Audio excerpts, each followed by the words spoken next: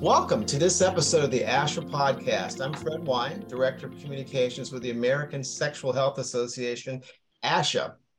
And our topic today is men, healthy relationships, and the new masculinity, which I'm not sure I know exactly what that is, but that's okay because we have somebody here who does.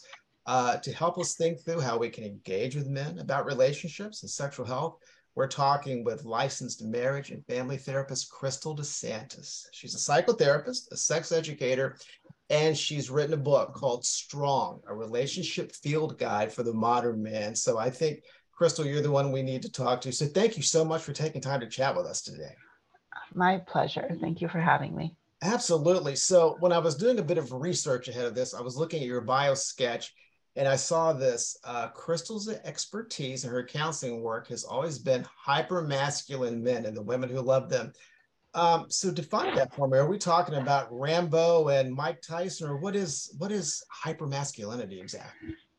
Yeah, I mean, kind of. So there's an idea of what it means to be masculine that over the years has kind of ended up becoming almost like a caricature of what masculinity is. Like you said, kind of the Rambo, the over emphasis on physical strength, sometimes the overemphasis on stoicism, which is, kind of getting away from true stoicism, which is actually emotional self-mastery, but the idea of more emotional suppression, right? That real men, quote unquote, don't cry. Real men are physically, very robust, and that they're sexually almost like the player, right? They come in, they swoop in, they, sweep a woman off her feet and then kiss her and then leave. Right away on his horse into the sunset. And so that idea of masculinity has kind of gotten codified into the American psyche over the last couple of decades. Yeah, that's a good point about this archetype of masculinity. It's not just about being ripped and punching somebody. It's also about, as you said, maybe a more stoic persona, maybe not being emotionally vulnerable, that kind of thing. So that's insightful. I knew you were the one I should talk to about this. There you go. Well, I do want to definitely, say that the work that I do is obviously built on a lot of men's work. So there's a lot of men that have been doing research into masculinity. And my book kind of is based on their work of, anthropology, men's examination of masculine tropes, and all of that. And so I'm kind of taking it to the next level of what does that mean for relationships. Okay. So speaking of relationships, you talk about creating, quote, healthy relationships in a way that is empowering and inspiring rather than blaming and shaming. So are you talking about what I would think of as classic male bashing there? What do you mean there by blaming and shaming? Yeah. So what I saw, and again, so one of the things that I think maybe is important for me to share is that I did not grow up in America. So I grew up in a different culture. And so when I moved here, one of the things I saw was that, there's a real polarization of gender tropes in America. And, of course, there are lots of different gender dynamics throughout the world. But one of the things I saw was that, men had kind of two options. Either they could be the hero or they could be the villain. And the hero is obviously much more attractive. Or there was the other option, which Robert Glover talks about in his book, which is the nice guy. So the guy that then says, you know what, I'm going to just say I don't matter at all. My needs don't matter. Whatever I can do to make my partner happy, even if that means sacrificing myself, I'll do it. Because I don't want to be, I'm not going to pretend to be the hero, right? I'm not going to try to be that guy, but I don't want to be the villain. So I'll be the nice guy. And so that's. Okay. And I'm curious if you have any thoughts about what does all of this do to the mental health and self-image of boys and young men? I mean, it's almost like they have to choose from pretty rigid, pathways. What do you think about that? I mean, that's really where I see the damage, right? And so, Tony Porter, he wrote this book called The Man Box, which he talks about that like boys are given the choice between which box do you want to go into, and that there's, specific parameters for each box, but no box allows them to be fully human. And that is really where I think where I saw a lot of the hindrance of men's own accessibility to their emotions, to their full humanity, to their ability to express themselves fully, because they were always cognizant of the confines of the masculine box that they were in. And that, yeah. Okay, so I'm going to go off script for a question, if you'll allow me to. So what do we do to support men to rectify that, or help them explore more options? I mean, as therapists, how do you help your male clients? I mean, a big part of this is, I think, not to put it too strongly or too lightly, but I'm really loving seeing a lot more conversation among men about the need for more emotional intelligence.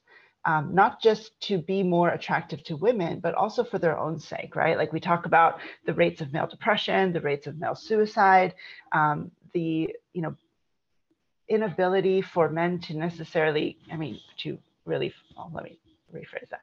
The inability for men to feel fully connected to their fathers or their children or their spouses.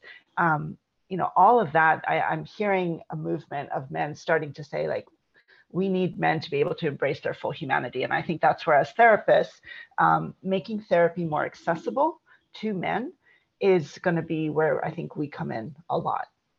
That's interesting. Yeah, because there's actually a stigma around seeking therapy in general, right? And I imagine for men, it's almost like it's an admission of weakness. If I were strong, if I were better, if I were a real man, I wouldn't need to go sit on the couch and talk to Crystal DeSantis for Absolutely. Right? Absolutely. And there's a lot of shame around that sometimes when they come in, that, I can't believe I'm at this point.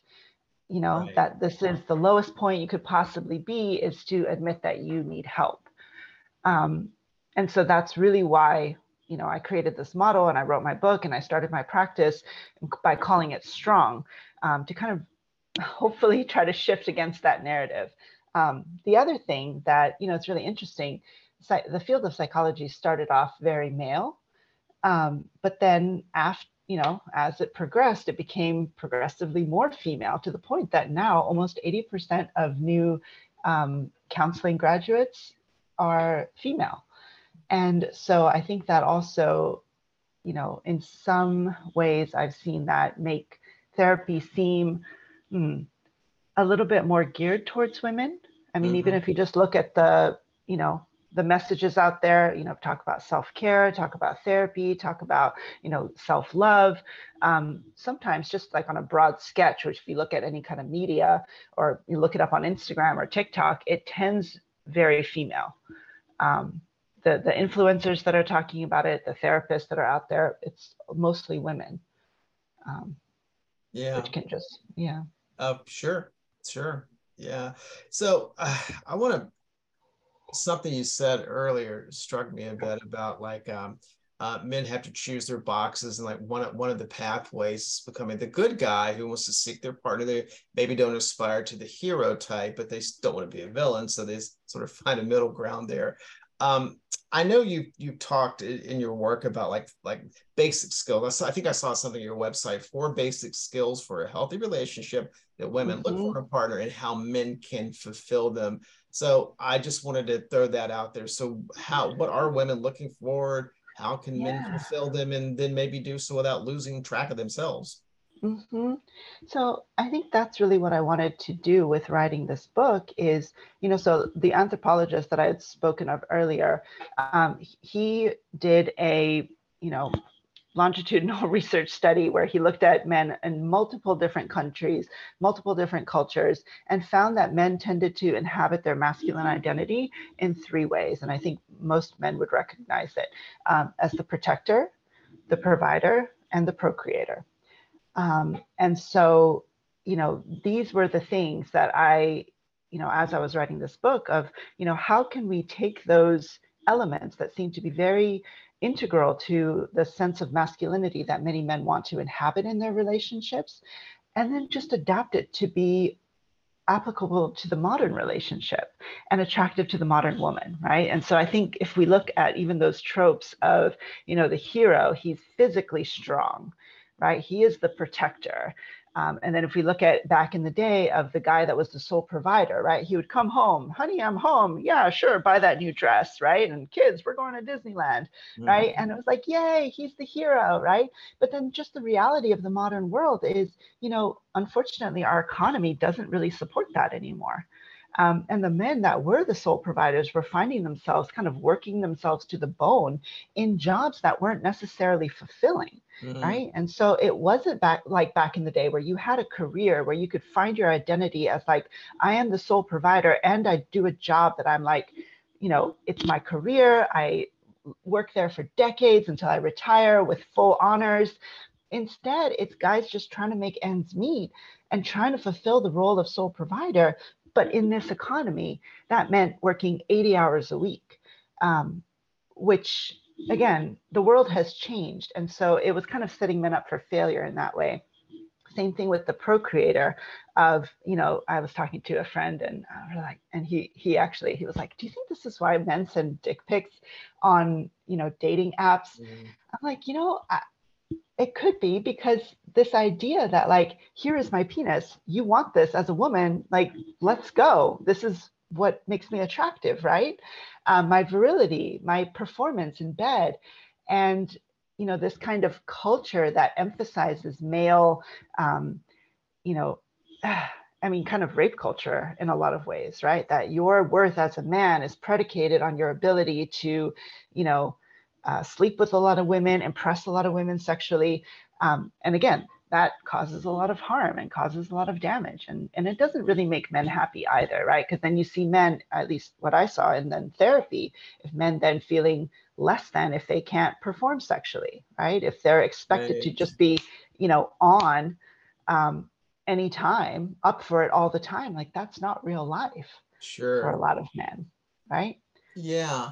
Exactly. And as I was listening to you, I think of all the articles I see pop up in my news feeds about porn and how porn's affecting young men and porn addiction and all that. And I don't know, it's hard for me. So I have a lot of expertise in that area. So it's hard for me to separate really what's true from what's not. But I'm curious what you think about that. I mean, does porn feed into this thing of like these like unrealistic outsized expectations and just the distorting aspects? Yeah.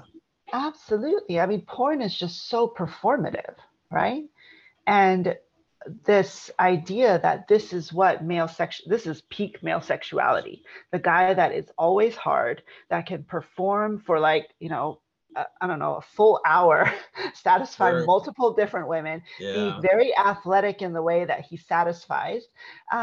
It sets men up again for this idea of, your performance is who you are. And if you can't perform, if you can't protect your partner, right? If you're not willing to, I don't know, beat up every guy at the bar who looks at your woman, if you cannot be a sole provider and give the wife, the house that she wants, or take the kids to Disneyland, and you can't go at it for 45 minutes at a time, then you're a loser. And all of that does tons of damage to the male psyche. It's completely a losing proposition. It does not work. Let me ask you about men in same-sex relationships. We've been talking basically about heterosexual relationships, but what about gay and bisexual men? And I guess even a larger conversation would be around transgender men. I'm just curious, how does any of this apply to them? Any differences? What are you seeing out there? I see actually a lot of hypermasculinity in the gay culture, because, then it's two men. And one of the things that also that men are socialized to do with other men is compete. And so, in the, what I've seen in some gay couples is it becomes all about maybe they start a business together, or they compete with who's bringing home, the bigger salary, or they with their bodies, they kind of compete as to who has the lower body fat, who can, and so that is where I sometimes see it almost become, that hyper masculinity in that way. And do you think it's fair to say that gay men may actually have it tougher in some ways, because we talked about all the stuff that men in general deal with, and it's hard to go to therapy, but then on top of that, gay men have to still deal with the fact that society isn't always accepting or welcoming of, well, the fact that you're gay men, right? Yeah, it Like a is. triple whammy. Absolutely. Absolutely. And trans men is, it's even harder. Right. So I think, yeah, there's a lot. Yeah. I mean, what I will say is I've seen, and again, I live in Austin, which is, its own unique space. But I've seen more gay men access therapy, and trans men be open to accessing therapy, compared to heterosexual, cisgender, straight men. Which again, so that's just another unique little thing is, yeah. Yeah, and this is a good reminder, just as I'm listening to you there, to think about the diversity that exists among each demographic. You just can't talk about men in general. There's a lot of nuances there around gender ID and sexual orientation, all this kind of stuff that you really have to sort of tailor the approach to each guy. Yeah, that's those are some good insights. Thank you for all of that. Let me ask you sort of a bonus question. So, and this is towards women. So, do straight cis women, women who are biologically assigned female gender at birth and identify as a woman, as we probably traditionally think of them, if that's okay to say, do they still want the fairy tale relationship in the wedding, or is that just passe now? I mean, is there a market for a modern day Prince Charming, or does that just feed into all these tropes and stereotypes? So I think this is definitely where, there is an interplay here, right? Because what I will say is there are lots of cisgender women, who are heterosexual that still want masculine men. And I think that's also where women need a reckoning of being able to recognize what that can look like now versus, once again, setting up men for failure. Because I guess if I'm going to be really honest, what I would say is healthy women don't necessarily look for that anymore. Women that are still maybe objectifying men in a certain way and expect to be objectified in return do look for that. That's a fascinating concept. Women who objectify men and then in turn expect or just accept as normal that they will be objectified. I never thought about that. Just the interplay back and forth. Yeah. One kind of feeds off the other, maybe. Okay. Yeah.